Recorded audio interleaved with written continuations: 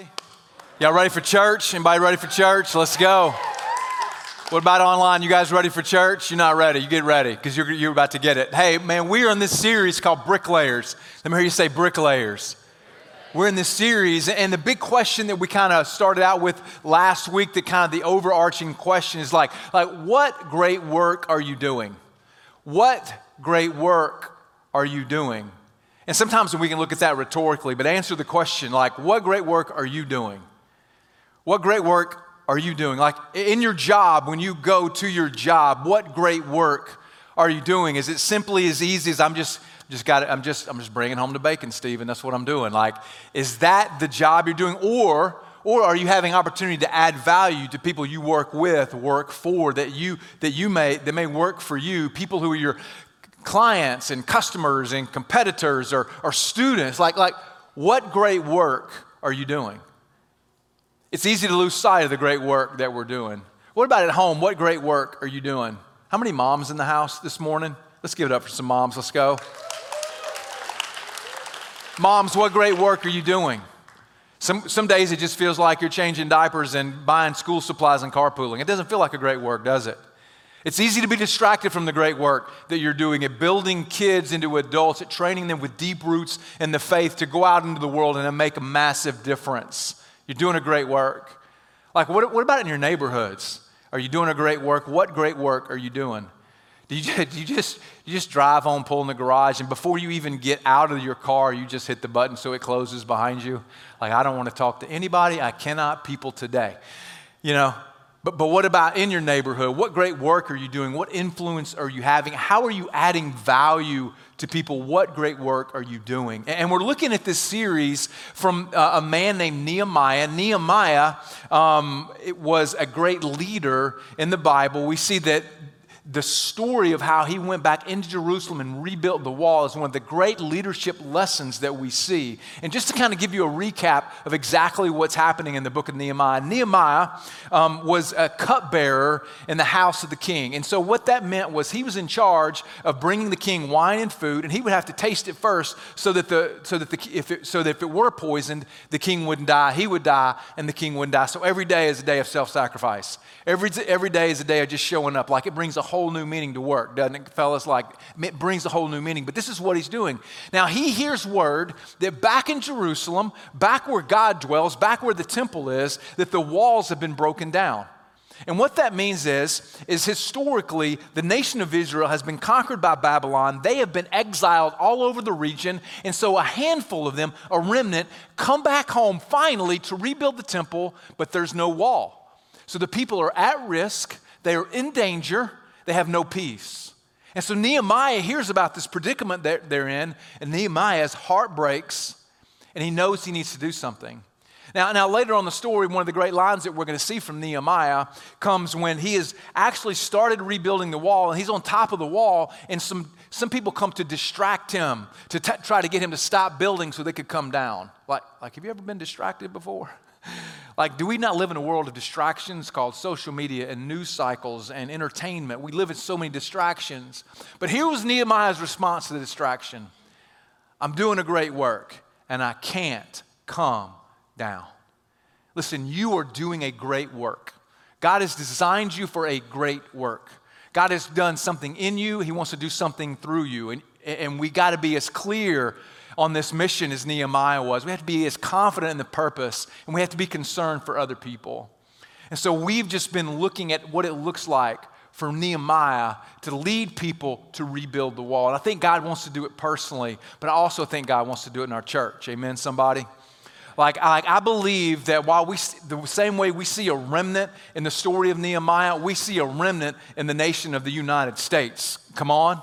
Like, there's a handful of people that God has called, that God is raising up, that they're standing up to say, we'll take the mission, we'll be like Nehemiah, we'll rebuild. And so we've just been looking at this idea of rebuilding brick by brick. You know, last week we talked about these bricks. You know, bricks by themselves are good for a paperweight and for a doorstop, and that's about it. Man, when connected with other bricks, it can build a strong wall. And listen, each and every one of us, we are bricks. Hey, turn to your neighbor and say, I am a brick. That was not very loud. Although I do think I heard some husbands say, "You're a brick house." That's not what I said. But good on you. That's pretty impressive. Man, and so last week, one of the ways that we did that was that we wrote prayers on these bricks. And we had 5 different prayers that we wrote on these bricks. You know, one of them was that we would just get a glimpse of the glory of God. Man, that we would just see God do something unmistakable, undeniable, that it was just only God could do that. We also talked about just day by day, man, that we want to see God add to our number day by day, that we would be a people that just like Nehemiah, we just live day by day, sharing the story of the simple gospel of grace. You know, the third thing is just a kingdom culture, that we would see people begin to live for God's kingdom, not for this kingdom. Amen, right there. Like that we would see people who have eyes for eternity and hearts for heaven, who would enter into relationships differently, who would spend their money differently, who would parent differently, who would go to work differently because they just had eyes for eternity. They had this kingdom culture. Then we also, you may have wrote 5 and 5 on that. We want to start 5 campuses in 5 years. It's very ambitious. And even with COVID, we're going to tenaciously hold on to this until God gives us a detour, right? And we've started 2 already. We're in the process of hopefully getting 3 off the ground, but we want to see 5 campuses in 5 years. And then the last one, sacrificial generosity. Man, that we have whittled our debt down to $3.8 million, but we know what it would look like to be able to take that money and unleash it into kingdom people who will take the message around the world. And so the way we did that last week, if you weren't here, is like we came and everybody grabbed a brick and they just wrote one of those 5 prayers in there. So you may need to take a picture of that with your phone, because then later on in the service, if you don't have one, I would love for you to take a brick as we end in worship. Or maybe today you want to be an overachiever and get another brick and pray for 2 instead of just 1. We'd love that. But you'll have an opportunity to get that brick. But brick by brick, prayer by prayer, moment by moment, dollar by dollar, hour by hour, man, God's rebuilding his church. And God has called us to be a remnant, to have a Nehemiah mindset. And what could God do with a church that had a Nehemiah mindset? Amen? Man, a church that would rebuild. Man, a church that would give their life for others. A church that would have the vision for life beyond what we currently see. And this is the life of Nehemiah. And so today what we're going to see is Nehemiah has heard the problem. His heart is broken and he's prayed about it. But now he's about to go and do something. He's about to get to work. And we're a get to work kind of people, aren't we? Like you like to get work done, don't you? It reminds me of the story of Abraham Lincoln. You know, there's a friend of mine that when we do stuff together, we talk about how Abraham Lincoln cut down a tree. Maybe you've heard this. He says it would take me 6 hours, 4 hours to sharpen the axe and 2 hours to actually chop down the tree. And I'll tell that to my friend. He's like, yeah, I get all that, but I like to chop down trees. And we're a tree chopping kind of church. Hello, somebody? Somebody say amen right there. Like, we like to get things done. And so today's the day we're going to see Nehemiah move into that. And I hope today that what we're going to look at is some ways that you and I and us as a church, man, we can do a great work. We can know what the great work is that we're about, and that we can move the ball forward, and we can see problems solved, we can see lives changed, we can see marriages restored. So let's jump. We're going to be in Nehemiah chapter 2, and we're just going to kind of work through the whole chapter today. Nehemiah chapter 2. So Nehemiah, again, has heard the problem. Nehemiah gets to go into the king simply because he is a cupbearer. And so this is where we start off. In Nehemiah chapter 2, we're going to start out in verse 1. It says, in the month of Nisan, in the 20th year of King Artaxerxes, when wine was before him, I took up the wine and I gave it to the king. Now I had not been sad in his presence. And the king said to me, why is your face sad, seeing that you are not sick? So he recognizes Nehemiah does not have COVID. He recognizes that this isn't some physical ailment. It's his heart is broken. And it shows up in his eyes. It shows up in his posture. It shows up in his expression. It says, why are you sad, seeing that you're not sick? This is nothing but sadness of heart.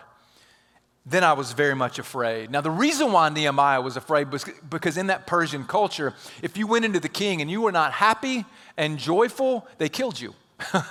Like, feels extreme. But the message was the king should always make you happy and joyful, whether you feel happy and joyful or not. So Nehemiah would have had to learn how to respond this way to the king, even when he didn't feel like it.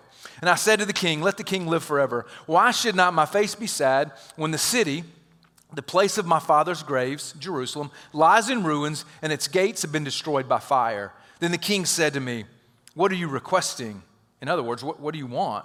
So I prayed to the God of heaven. So Nehemiah prays real quick. Now we know Nehemiah had been praying for a while, but he throws up one more just to be sure he's in the right path.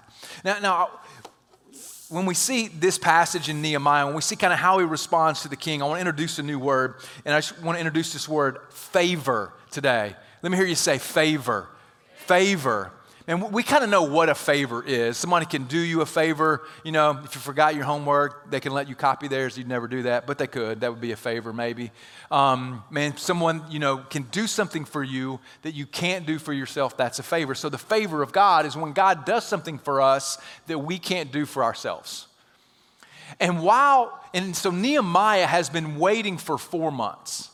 And during this time, what Nehemiah has been doing has been working for the favor of God and for the favor of the king. And even Jesus grew, it says in Luke, it says that Jesus grew in wisdom, stature, and in favor with God and man. In favor with God and in favor with people. And here's what we're going to see in the life of Nehemiah. The favor that you fought for is the opportunity that you prayed for. Okay, when you fight for favor, it's going to actually fill in the gaps, the thing that you're praying for.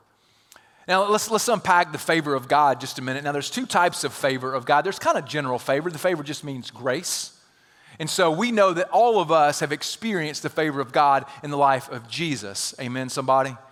All right, we know that because of the gospel, because Jesus came for us, that we have this opportunity for life, this opportunity for freedom, opportunity for forgiveness of sins, opportunity for purpose, opportunity to worship Him. Like we've all experienced that. But then sometimes there's this specific favor on the work that we're doing, on something that we need to accomplish, and we want the Lord's favor over that. And it usually is big.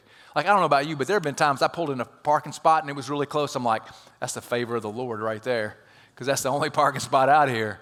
And sometimes we use it in that way, but when we see the favor of God, He does something that we cannot do for ourselves. And usually what happens is how we wait and how we work will determine the favor that we get from God. So I want to just talk a little bit about this idea of waiting and how in Nehemiah's waiting, he was able to get the favor of God. Now whenever we've prayed and wanted something and we've had to wait, we know God's teaching us something, amen? Like there's something He's teaching us, and we generally think God's just teaching me patience. And nobody in this room has ever asked for patience. Am I right? Like nobody likes it. The lesson is hard, and it's a grind. And so sometimes it feels like, well, if I'm having to wait, God's just like a mean teacher waiting for me to get my act together.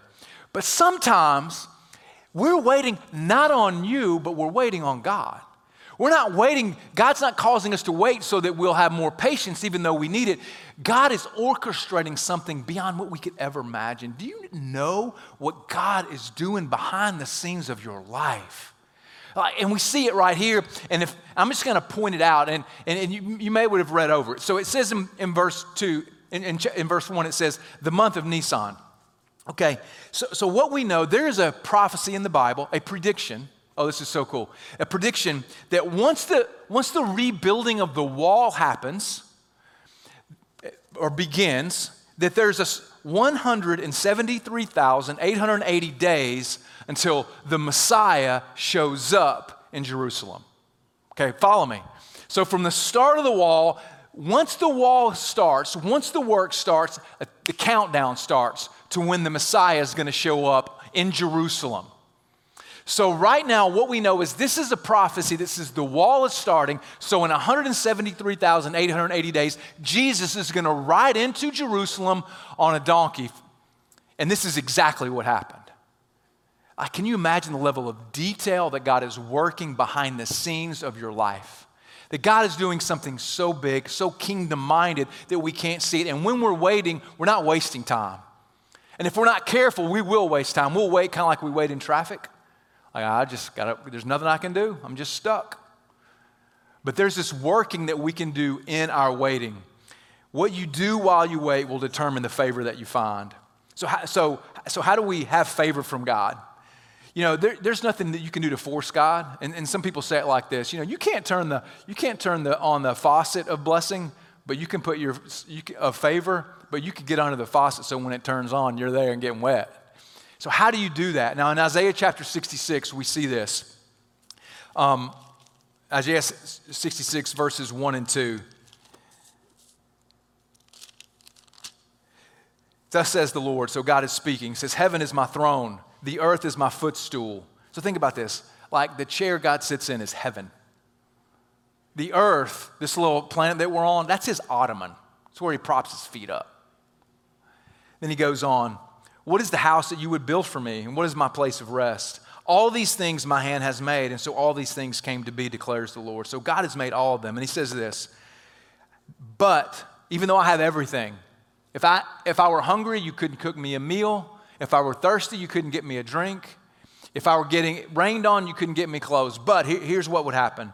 This is the one to whom I will look. Here's the one that I will show favor. He who is humble, contrite in spirit, and trembles at my word. So like when we want to position ourselves for God's favor, for God to do something we can't do for ourselves, the first one is humble, humility. And all humility means is I'm just going to put others first. I'm going to let others go first. You know, Jesus said the first will be last, the last will be first. So I'm just going to put others first. Hey, husbands, dads, in your home, who's first? Who's first? Are you first? You put your kids first? You put your wife first? You put your family first? Hey, what about this? Who would they say is first? Who's first?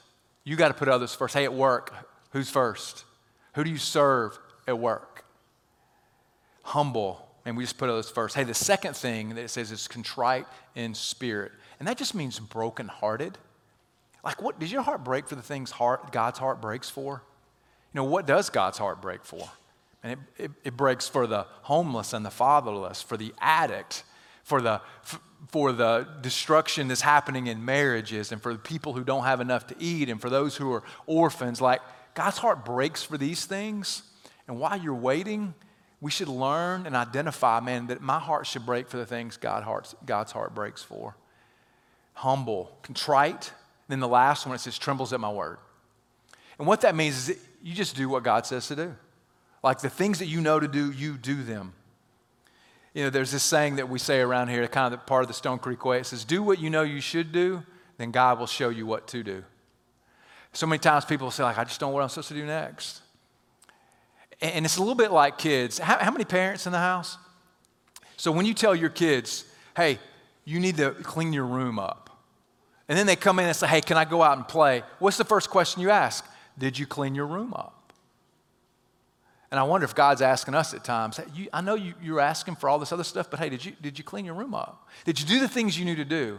Were you kind to other people? Did you forgive? Were you generous with your money? Did you invest your time? Are your eyes on things that are going to last? And this is what it means to tremble at God's word. We do the things that God has told us to do. And so this is how we find the favor of God. But now, Nehemiah also had the favor of the king. And it's really good when we have something we want to accomplish. It's really good that we have the favor of other people. And there's completely nothing wrong with wanting favor from other people. Now, we should not be subject to them in prison of what they think about us, which is where many of us end up. But to want people to view us favorably is actually something good. Like I said, Jesus grew in wisdom, stature, and in favor with God and men. So what does it look like to have favor of men? We just add value to people. I love the fact that Nehemiah, if he were sad when he came into the king's presence, he was going to die. They were going to execute him. And while that may not happen to us, there is something that dies when we're constantly gossiping and complaining and negative. And what dies is our influence. We completely lose credibility for the gospel message. You know, when my kids were little, we would always say this, hey, we want shiners, not whiners. Feel free to use that if you want it. On your kids, that is. Save the drama for your mama. That was another one that we would say. Listen, when we go into places, whether it's at work or our neighbors, are we characterized by the negative things that we say, the gossip that we repeat, the complaints that we have, how bad the weather is, how ugly the paint color is? Or is it characterized differently? You know, Jesus said to let your light shine before others so that they may glorify your Father who is in heaven. And sometimes when we are negative and complaining and full of drama, it's not just a bad reflection on us, it's a bad reflection on God. And the type of people that have impact, the type of people like Nehemiah who day in and day out went to work with honor, didn't complain, the king had never seen him sad in all the years of his service, those kind of people add value and it actually increases their influence. What value are you adding every day? What value do you add to people? Are people glad to see you coming? Or do people kind of duck their head and go the other way? Do you bring positive energy to people just in a way that's uplifting, not in that new age kind of way? Or are you kind of a downer to people? Do people know that you're going to tell them how bad your day is? If they ask you how you're doing, you'll be like, yeah, here's the 16 things that have gone wrong for me today. It's going to be one of those days. I'm like, and you're one of those people. So how are we adding value to people? Listen, this is how God's going to use us. This is how we gain favor with people, is by adding value. Then as we continue on the story, picking up again in verse 4 that I just finished with, it says, the king said to me, what are you requesting? So I prayed to the God of heaven, and I said to the king, now for the record, he'd been praying for 4 months. He'd already prayed. And while he was praying, you know what he did? He determined a plan. And this is what we're going to see next. I prayed to the God of heaven, and I said to the king, if it pleases the king, and if your servant has found favor in your sight, that you send me to Judah, to the city of my father's graves, that I may rebuild it. And the king said to me, with the queen sitting beside him, how long will you be gone, and when will you return? So it pleased the king to send me when I had given him a time. Now think about this for a second. Nehemiah has just escaped death, because the king saw that he was sad, he didn't execute him. Not only did he escape death, he actually asked to take a leave of absence for an unknown period of time from a very trusted person. And the king says yes. Like, I don't know about you, but if that's me, I'm taking my wins and going home. I'm like, oh, okay, I'm out. Not Nehemiah. Nehemiah kept asking. He made some bold asks. He goes on to say, I said to the king, if it pleases the king, let letters be given to me, to the governors of the province beyond the river, that they may let me pass through until I come to Judah. In other words, king, I need you not only to let me go, but to protect me while I'm gone. I need letters. Letters are just as good as an army in that region. He could just show the letters and people would say, that's Artaxerxes guy, let's let him pass through. So now, if I'm him, I now have safety, I'm good. But not Nehemiah. Nehemiah keeps on asking. He asked for a letter to Asaph, the keeper of the king's forest, that he may give him timber to make beams for the gates of the fortress of the temple, and for the wall of the city, and for the house that he shall occupy.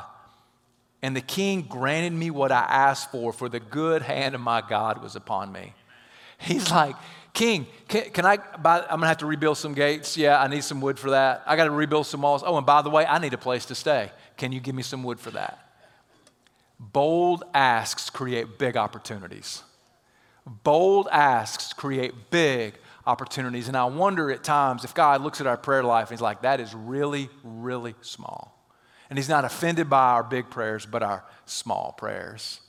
Man, Nehemiah had been asking God. God had informed his prayers, and his prayers had turned into a plan. And now he went into action with these bold asks. Man, what is it that you're asking God for today? You know, our prayers actually reveal more what we think about God than anything. Are you just kind of caught up in the mundane, or do you remember that God is big? Because that's why we pray bold prayers, because we have a big God. It always reminds me of the story of Agnes. Agnes was 13. She was in a convent, and she goes to her superiors, and she says, hey, I've got 3 pennies in a dream from God. I want to build an orphanage. And so her superiors probably were adults. So they said, yeah, with 3 pennies, you're not going to be able to do that. And she said, with 3 pennies in God, I can do anything. And of course, 50 years later, as Mother Teresa, is picking up the Nobel Prize, she'd done so much more. And she credited her bold prayers and relentless faith for all that God did through her. Man, we serve a big God. As we just read, the earth is his ottoman. Man, the clouds are his shoes. If he wanted to touch the top of Mount Everest, he has to reach down. This is the God that we serve. And sometimes we don't know what to pray what to ask for because we don't know what we want. We don't know what we want. You know, King Artaxerxes says, what are you requesting? What do you want? And Nehemiah knew.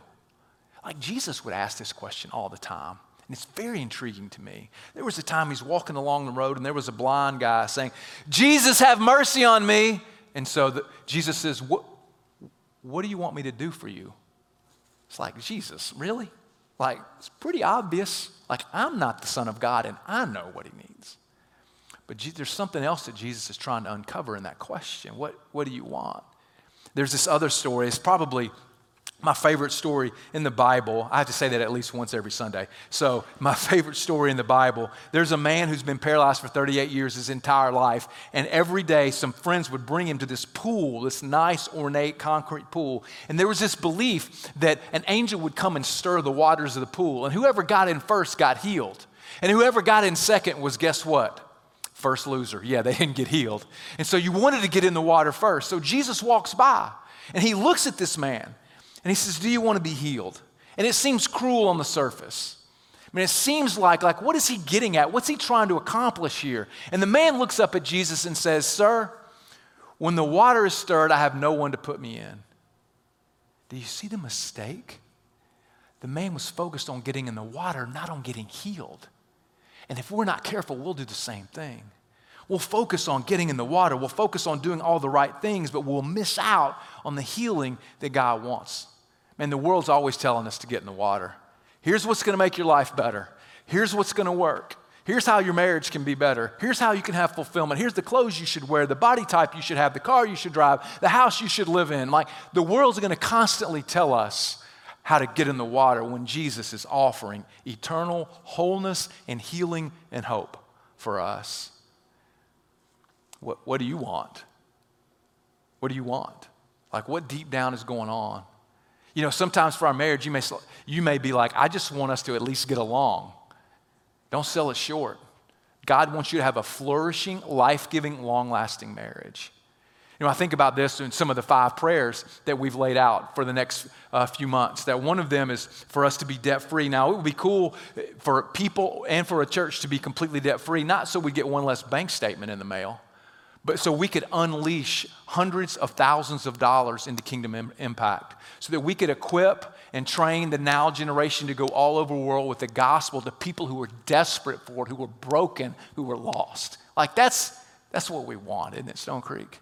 Like, that's what we want. What do you want? And then what we see in verse 11, that Nehemiah kind of gets to work. Man, he gets to work. It says he went to Jerusalem and he was there for 3 days. Then he got up at night, I and a few men with me, and I told no one what God had put in my heart to do for Jerusalem. There was no animal with me but the one on which I rode. I went out by night by the valley gate to the dragon spring and to the dung gate, and that's exactly what you think it is, the dung gate, and I expected the walls of Jerusalem that were broken down and the gates that had been destroyed by fire. Then I went on to the fountain gate and to the king's pool, but there was no room for the animal that was under me to pass. Then I went up in the night by the valley and I inspected the wall. I turned back and I entered by the valley gate and returned. But the officials didn't know where I'd gone or what I was doing because I had not yet told the Jews, the priests, the nobles, the officials, and the rest who were there to do the work. You see, the first thing that Nehemiah does is he doesn't arrive in town to a parade. You know? There's no band, there's no stage. He's not like, here I am to save the world. Aren't y'all glad to see me? Nehemiah inspects the walls. Nehemiah defines the current reality. Now, Nehemiah, remember, had never been to Jerusalem. He'd only heard about it and read about it, and now he shows up. This is his first experience. And he knows that he's got to understand exactly what's going on before he can begin to rebuild. He knows he has to define current reality. And listen, when we define our current reality, we have to remember it determines our next steps, not our final outcome. And it determines next steps, but not our final outcome. So many times when we define reality, maybe it's ugly and nasty and painful, and in our mind it becomes hopeless. But not for Nehemiah. It just informed the work that he needed to do. You know, and this is hard work that everybody needs to do. define current reality. Do you have anybody in your life that will tell you the truth? That will point out your blind spots? Man, that will ask you about types of behavior that seem out of ordinary, that will lean in because they want what's best for you. You know, when Winston Churchill was leading England through Great Britain through World War II, because of his overwhelming personality and his sharp mind and quick tongue, nobody would tell him the truth. It's too harsh.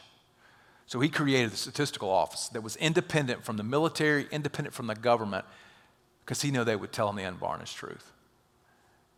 And he says, yeah, and he could go to bed at night because he knew he had the facts. And he said this, facts are better than dreams.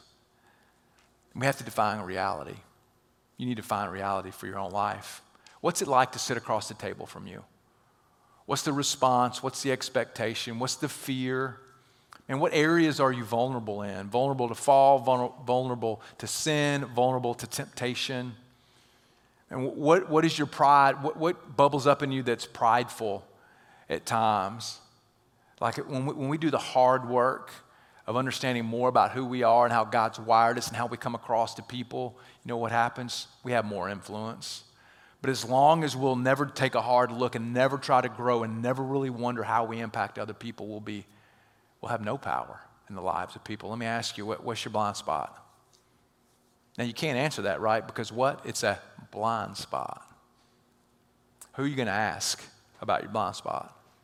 Do you have somebody you can ask about your blind spot? Hey, one reason we're going to do groups next week is simply because we're created for community and we make each other better. That's the message of the gospel. You can't own what you won't name, and you can't change what you don't own. You got to be able to name what's going on in your life.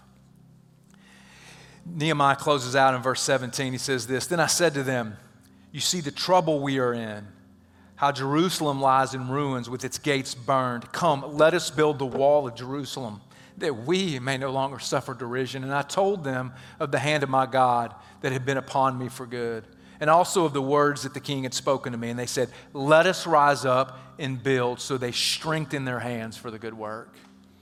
And I believe that God is raising up a Nehemiah mindset among churches of people who will rise up, who will stand up, who will be counted, who will sell out for eternity, who will keep their eyes on the great work that they're doing so that they can experience the favor of God in their life. Amen? Like, will you rise up? That's the question today. And will you stand up for what's going to last? Will you stand up for people who are broken and hurting and challenged and need hope? Like, will you? Will we rise up? Oh, yes, Stone Creek, we will. Now, one of the things that we can't miss out of Nehemiah is that Nehemiah is actually a picture of the gospel, of the simple gospel. And we can't miss the connection between Nehemiah and Jesus. Nehemiah was heartbroken because of the problems that he heard and the brokenness of his people. It says when Jesus came that he had compassion because we were like sheep without a shepherd. Jesus left home in heaven to come be with us and identify with us the same way Nehemiah left the king's room to go to Jerusalem where he had no house. Jesus, it said, had nowhere to lay his head while he was here. We know that Nehemiah gave his life into rebuilding the walls. And we know that the simple gospel is this: Jesus gave his life that we could be ransomed and have eternal life. This is the simple gospel, that the wounded can be whole, that the lost can be found. We got nothing else, but man, we've got so much. Let's pray together.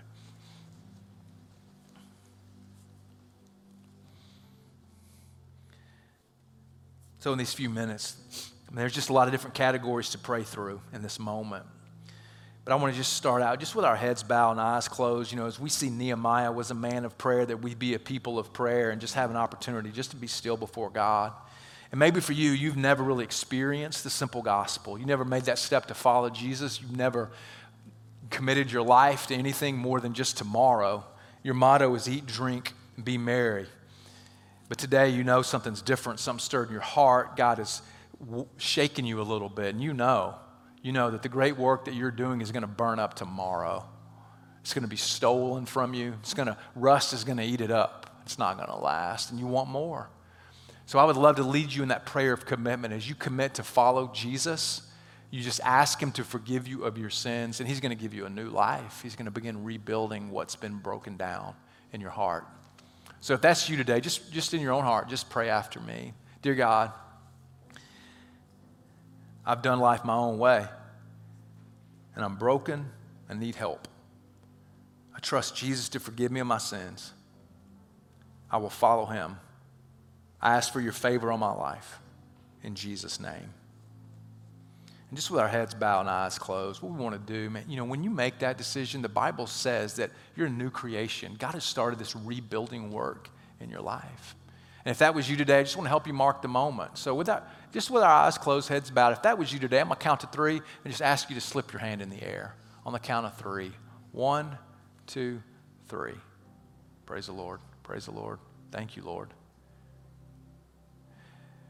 So God, we just come to pray, grateful for the gospel, the hope that we have, Lord, as a remnant called out to stand up, to rise up, to do the things you've called us to do, God. Lord, I just pray you'd give us a glimpse of your glory, that we would understand more and more and more how big you are and how good you are and how worthy you are of our worship, God. Just for day by day, that we would see people come to know you day by day. God, that people would just commit to following you, people who thought they were following you but aren't, people who need to come back home, God, that you would just help day by day, just increase the number. God, not so we could have a lot of people, God, but so that heaven could be crowded. God, I pray that you would just convict us and compel us into sacrificial generosity, that we know that we need to lay up treasure in heaven, God, that's the place where heaven needs to come. God, that we would build a kingdom culture, a place where people are continuing to grow, to look more like Jesus, or just their lives are being changed and transformed, God. Lord, we pray for 5 campuses in 5 years. God, you would just look on us with favor as we just do what we believe you've called us to do and take the next steps that we need to take, God. And we just pray these things in Jesus' name. And everybody said, amen.